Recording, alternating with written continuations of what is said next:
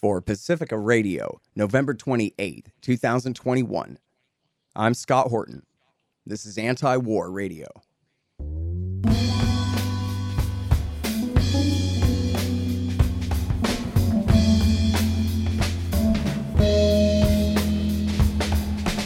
All right, so it is Anti-War Radio. I'm your host, Scott Horton. I'm editorial director at antiwar.com and author of Enough Already, Time to End the War on Terrorism. You can find my full interview archive, more than 5,600 of them now, going back to 2003, at scotthorton.org and at youtube.com/Scott Horton Show. And you know what? I'm happy to be celebrating 11 years here on KPFK 90.7 FM in LA. And introducing today's guest, it's the great Aaron Mate. He's at the Gray Zone. He hosts a show called Pushback, and he's an investigative reporter specializing in the Duma chemical weapons attack hoax of April 2018, as well as Russiagate, especially. And I'm happy to welcome you back to the show. How are you doing, Aaron? I'm good, Scott. Good to be here. I appreciate you joining me today. So I really want to spend time on your great piece about the Pulitzer Prize winners in the Russiagate scandal and your review of their work. And these days, things are so partisan and so black and white. But, you know, at the end of the day, the FBI and the CIA are always the bad guys, aren't they? Well, look, I think that's a pretty safe rule. But listen, even from a partisan point of view, not that my journalism is motivated by partisan politics, but from a partisan point of view, what I've always argued from the start of Russiagate was that this was a gift to Trump. Because what bigger gift to Trump and the Republicans than turning their opposition into, Trump, Russia conspiracy theory maniacs, where, the only answer to Trump is Robert Mueller, who's going to find the collusion smoking gun. That's a huge gift to Trump. It distracted from all the harm he did to the country and the world. And it gave him the gift of having his opposition distracted, and then gave him the additional gift of when it finally collapsed, he got exonerated. And this continues to repeat itself. So even, if I strictly define myself as a partisan and not just a journalist who's responsible for following the facts, I'd still think that this was just a good thing to expose. That Russiagate was a good thing to expose because it was such a big gift ultimately to Trump. Very well said. Which brings us to our piece here. It's in realclearinvestigations.com. 5 Trump-Russia collusion corrections we need from the media now. And just for starters, November 24th here again, Aaron Mate at realclearinvestigations.com. And I just love this thing. I hope you can take us through it sort of step by step here. Can we start with Tom Hamburger? I like picking on him because I used to like him, because back when he wrote for the LA Times in the Bush years, he did a couple of good stories about Iraq War II. But boy, is he in trouble with you here, and boy, does he deserve it. There are unfortunately a growing list of journalists who, did good work like challenging Iraq War II, but then proceeded to drink the Kool-Aid when it comes to Russiagate and also the Syria dirty war. It's an unfortunate trend. So yeah, look, the media narrative right now is that basically, all right, okay, fine. Christopher Steele, that whole thing, the Steele dossier, yeah, we promoted that. That was a mistake, our bad. And in the case of the Washington Post, they've even gone and corrected a couple of stories written, co-authored by Tom Hamburger. But they're also saying that, okay, fine, even though Steele was wrong and flawed and all this stuff, the core narrative of a Trump-Russia relationship and of a sweeping Russian interference campaign to install Trump and sow discord in U.S. society, that's true. So basically, that's the narrative that they're sticking to now, that basically they're throwing Steele under the bus, but they're trying to prop up everything else.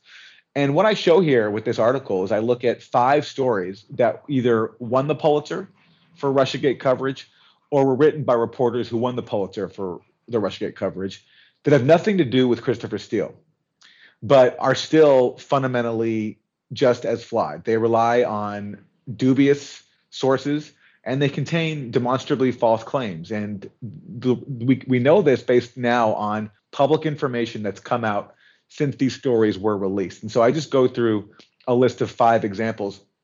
I could have done many more. There's a long list to choose from. But I tried to pick 5 examples that, sticking to what won the Pulitzer and also sticking to stories that played a key role in advancing the overall fake Trump-Russia collusion narrative. So the first story has to do with Michael Flynn. And after BuzzFeed, if you remember in January 2017, after BuzzFeed published the dossier, that sort of created the snowball effect where then we started getting these weekly or monthly so-called bombshells that fueled this narrative of a Trump-Russia conspiracy.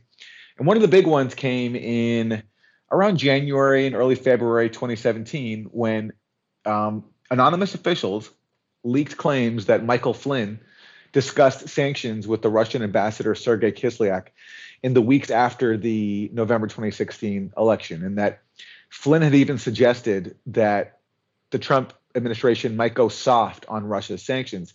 And the innuendo that fueled was that basically Flynn was offering Russia some payback for its alleged election interference help.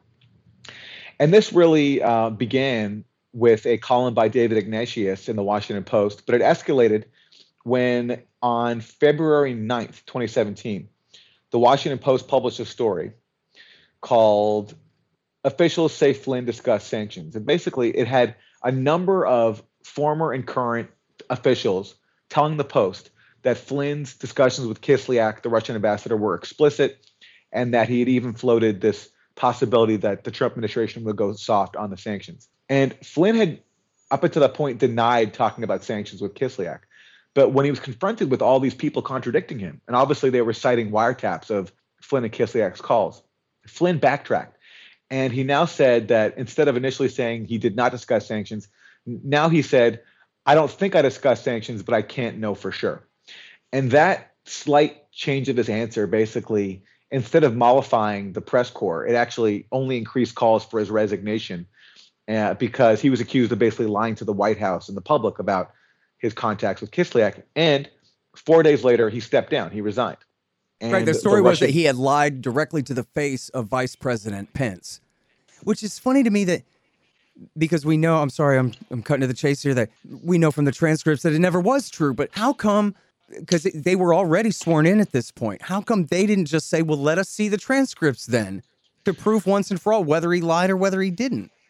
That's a great question, Scott. And the only thing I can chalk it up to in the absence of any other explanation is just like complete incompetence on the part of Flynn and the people around him. Yeah, there's no surprise there. He's a total wingnut anyway. The fact that he's innocent of this doesn't make him some hero or anything. He certainly turned into quite the kooky character with the things. And he was a war criminal before that. So anyway. Right. Yeah. So look, so they didn't. Yeah. So they basically, and look, Flynn even then validated the narrative when just under a year later, he pled guilty to lying to the FBI, including about discussing sanctions with Kislyak. And by then Robert Mueller was on the case and Robert Mueller brought those charges. Mm-hmm. But then, as has been the case so many times with Russiagate, in 2020, so 3 years later, we got those transcripts you're talking about, which we should have gotten back then in 2017. Instead, it took 3 years for them to be released. And what did they show? That sanctions were not discussed at all, except once in passing. And it's by Kislyak, who just mentions that the sanctions might make it difficult for the U.S. and Russia to cooperate against jihadist insurgents in Syria. And Flynn responds, yeah. What they do discuss more extensively is expulsions, because alongside these sanctions on Russia, Obama at the end of December 2016 also announced the expulsions of 35 Russian nationals. And that's what they discussed. And what Flynn said there was he didn't talk about Trump going easy or, revisiting its policy. All he said was, whatever you do, just don't escalate. We don't want to get into a tit for tat where we have an escalating situation. Cool heads should prevail. Right. That's all he said about that. In other words, what he did not say is, I promise I will do X if you anything. Exactly right.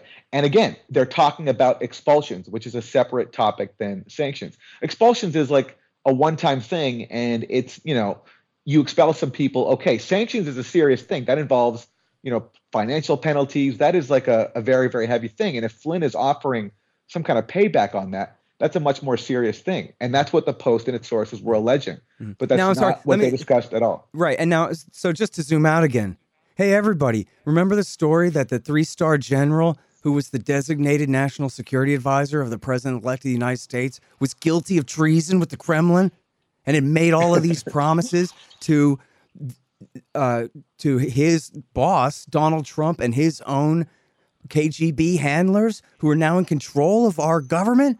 Except that how much was there to this, Aaron? Absolutely nothing at all to this? Absolutely nothing. And so what the Post and its sources did was really tricky. And the Post has basically acknowledged this to me now. What they did was they conflated sanctions with expulsions. So in this story, they basically defined expulsions as meaning sanctions. They basically conflated the two. And they acknowledged that to me, the Post did, because I wrote them with my findings for the story. And they said that by sanctions, we were referring to not just sanctions, but also the expulsions as well. And they called that appropriate. But the problem is they didn't explain to their audience that they were blurring the distinction. Whereas in previous stories, including a story that's linked in the February 9th story in question's second paragraph, the Post had drawn a very clear distinction between sanctions and expulsions. For this story, they blurred the distinction. And they're acknowledging that now, how many years later, 4 years later. But it's completely disingenuous, but it was successful in fueling this narrative. And remember how they got the guilty plea out of him, too, was in one, as you're saying here, pretending to know that they had him caught red-handed saying something different than he said. And so there's lying to the FBI when he thought he was just having a friendly chat anyway. He didn't even know he was being interviewed. But then also they threatened to put his son in prison for some cooked-up thing. And that was how they got him to plead. That's exactly right. And what they also did, they did the exact same thing that the Post and its sources did, where if you read what the quotes that Mueller pulls from Flynn from the transcripts, Mueller claims that those quotes are about sanctions, but all of them are about expulsions. So Mueller also conflated sanctions with expulsions. And that's how they did it. And amazingly, Flynn and his lawyers didn't get the transcripts to fact check them for himself. It could have saved many years of legal drama. But finally, eventually, Flynn changed his mind and he fought the case. And that's what led to this process where the transcripts were actually released. Mm-hmm. And again, just to be clear here, the accusation was that Flynn had promised them, I will lift the sanctions on you when I get in power, in a quid pro quo kind of exchange here for what exactly were the Russians supposed to do here, just for them not escalating? Well, the one of the conspiracy theories was that Flynn was basically paying Russia back because Russia supposedly, of course, installed Trump in the White House. Right? Oh, I see. This was just their payoff for the thank you for giving us the power of the presidency. Yeah, right. Exactly. But but Scott, what's funny is Flynn didn't even say don't retaliate. All he said was, I'll quote it. He said, "Don't go any further than you have to, because I don't want us to get into something that has to escalate into a tit for tat." He also said that the Kremlin's response should be, quote, reciprocal and even keeled. So he's not even saying don't retaliate. He's saying whatever you do, just don't go any further than you have to. Mm-hmm. And this was used to spin a narrative that Flynn was promising Russia that Trump was going to go soft on them for sanctions and that they were somehow conspiring. And then, of course, and then that fueled another story that actually the Russians possessed now blackmail leverage over Flynn because they knew something that the Trump administration didn't know, that they could somehow use that to blackmail him. That's literally what the Post next story was, and which also won them a Pulitzer, which I didn't have time to get to for this in this story, but it's just amazing the kind of insane conspiracy theories that it fueled. So that's the Flynn story. It was very damaging. Flynn resigned. It fueled the narrative. It built momentum for a special counsel. And now it took over 3 years for the actual transcripts of the calls in question to be released, which undermined the entire thing. Look here, you and I both know that what you need is some Libertarian Institute things, like shirts and sweatshirts and mugs and stickers to put on the back of your truck, and to give to your friends, too, that say Libertarian Institute on them, so that everyone will know the origins of your oppositional defiant disorder and where they can listen to all the best podcasts. So here's what you do. Go to LibertasBella.com and look at all the great Libertarian Institute stuff they've got going there. Find the ad in the right-hand margin at libertarianinstitute.org. LibertasBella.com. You guys check it out. This is so cool. The great Mike Swanson's new book is finally out. He's been working on this thing for years. And I admit I haven't read it yet. I'm going to get to it as soon as I can, but I know you guys are going to want to beat me to it. It's called Why the Vietnam War Nuclear Bombs and Nation Building in Southeast Asia, 1945 through 61. And as he explains on the back here, all of our popular culture and our retellings and our history and our movies are all about the height of the American war there in, say, 1964 through 1974. But how did we get there? Why is this all Harry Truman's fault? Find out in Why the Vietnam War by the great Mike Swanson. Available now. Okay, now it's Aaron Mate. It's RealClearInvestigations.com for his great story here about 5 Trump-Russia collusion stories that the mainstream media gave each other Pulitzer Prizes for that aren't based on the Steele dossier, but on other Russiagate hoaxes, because they were all hoaxes. And so talk about this really important New York Times story that came out, as you point out, one day after Flynn resigned. So basically, a month after the inauguration almost then. Yeah. And what's going on at this time is basically whoever these officials are, they're leaking this stuff to build a narrative. So first they get Flynn out, and that's good because Flynn's a national security advisor. He has experience in the government. So if he's around, then maybe he'll be able to stop some what's going on. He'll be able to recognize what the FBI is doing, that they're investigating Trump and they're trying to paint this false Trump-Russia narrative. So getting Flynn out of the way was a good strategic move for the people who wanted to push this Trump-Russia narrative. Now, of course, Flynn doesn't turn out to be so sharp, but from the point of view of who you'd want to not be around, certainly someone with intelligence experience like Flynn was a good person to get rid of, and they succeeded.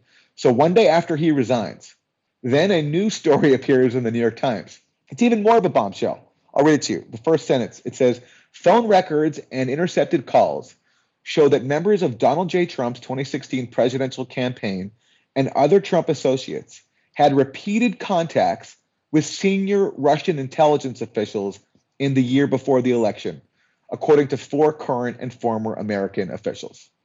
That's the claim in the Times on February 14th, 2017.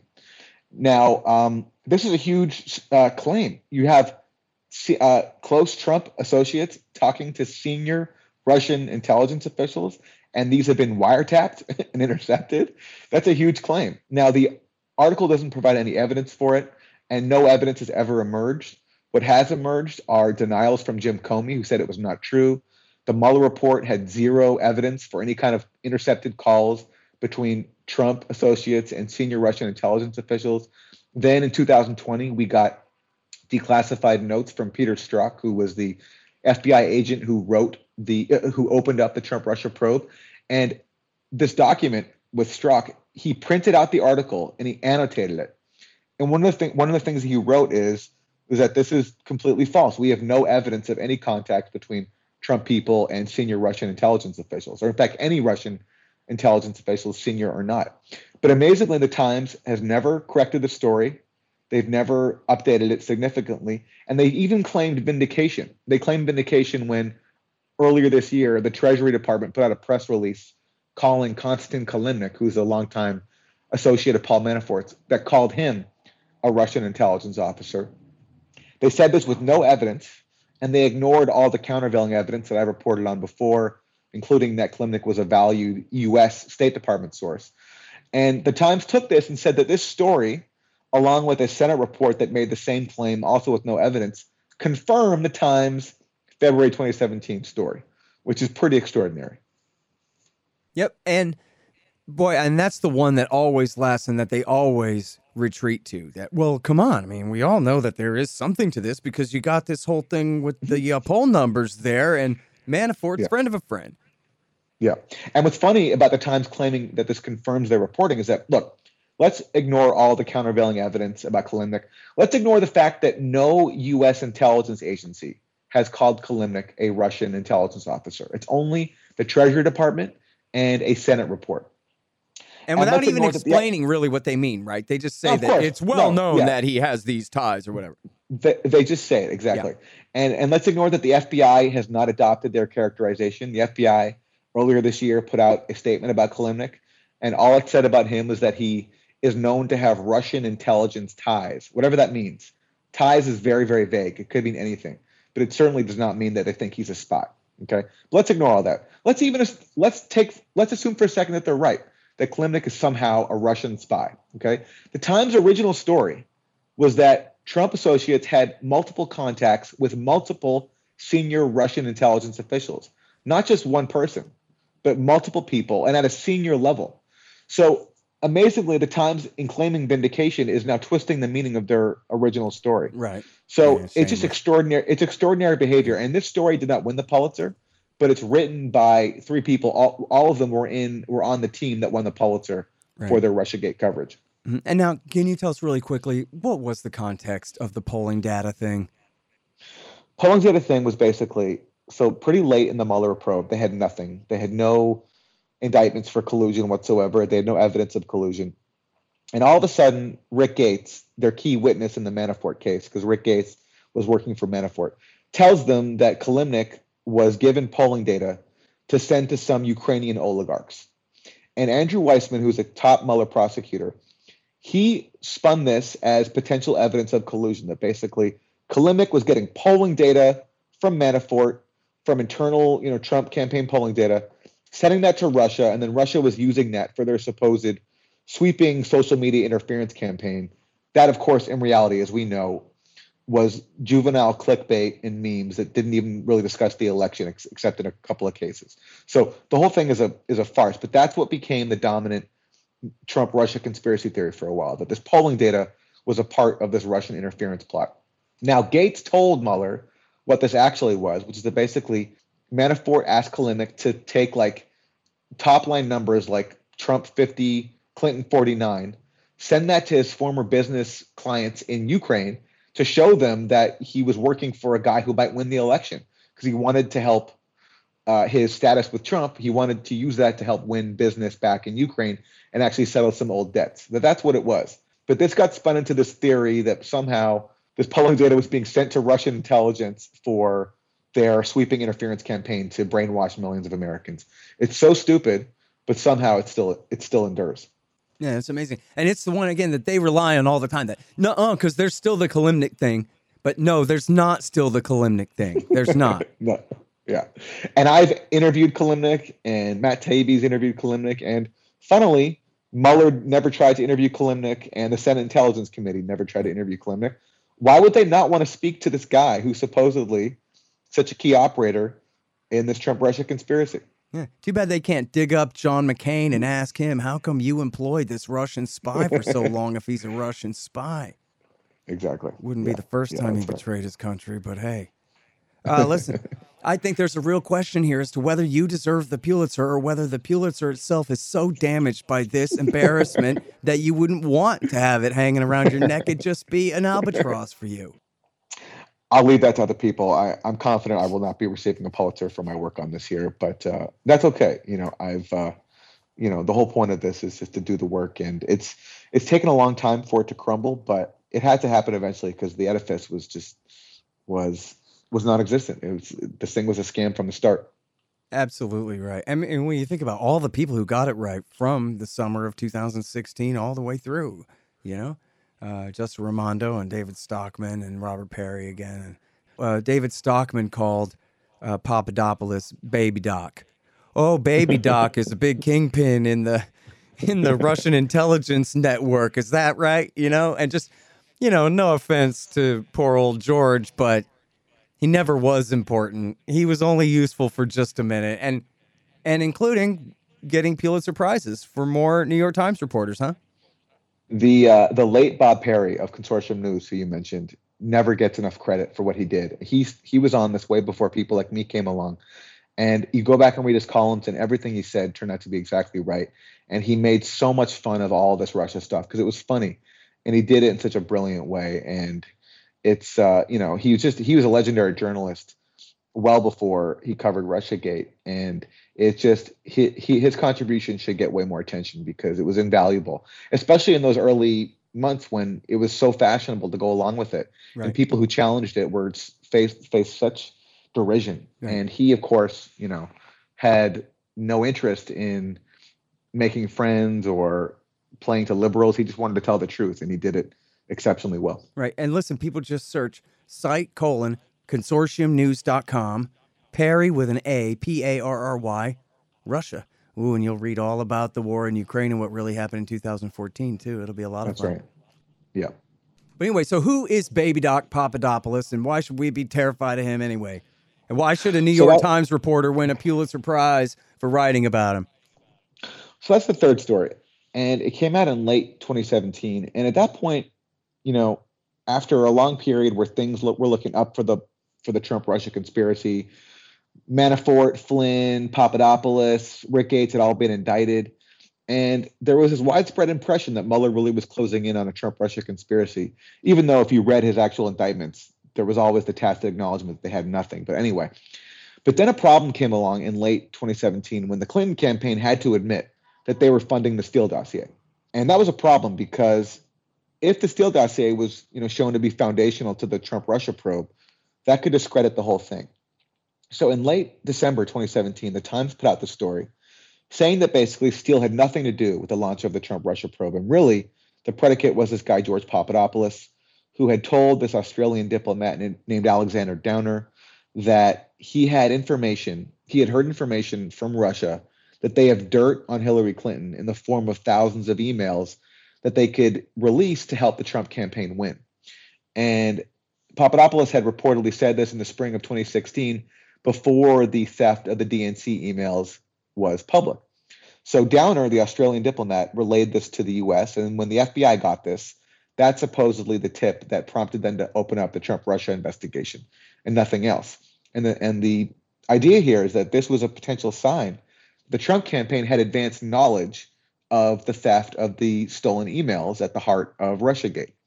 So that was the New York Times story, basically. But then, as again has been the case so many times, information came out later that undermined this. Downer gave an interview where he said that Papadopoulos never told him about stolen emails or dirt on Hillary Clinton. All he said was that Russia might have, all he said was that Papadopoulos had suggested some kind of suggestion, I'm quoting there, that Russia might be able to help the Trump campaign with the anonymous release of some kind of information. He didn't mention what it was. He didn't say emails. He didn't even say dirt. All he said was some kind of anonymous release of information. And it wasn't even clear whether that information was public or not. So it was very, very vague. And when we got declassified the FBI document that opened up the Trump-Russia probe, citing purportedly Papadopoulos's comments, it contained no mention of the thousands of emails that the Times had said. So basically, what this Times story was an attempt to make the opening of the Trump-Russia investigation look more credible than it actually was. What it actually was if it really came from Papadopoulos, based on an extremely vague tip that had no mention of the emails that are at the heart of Russiagate. Yeah. All right. Now, we're very short on time here, but can you just give a mention to the last two on the list here?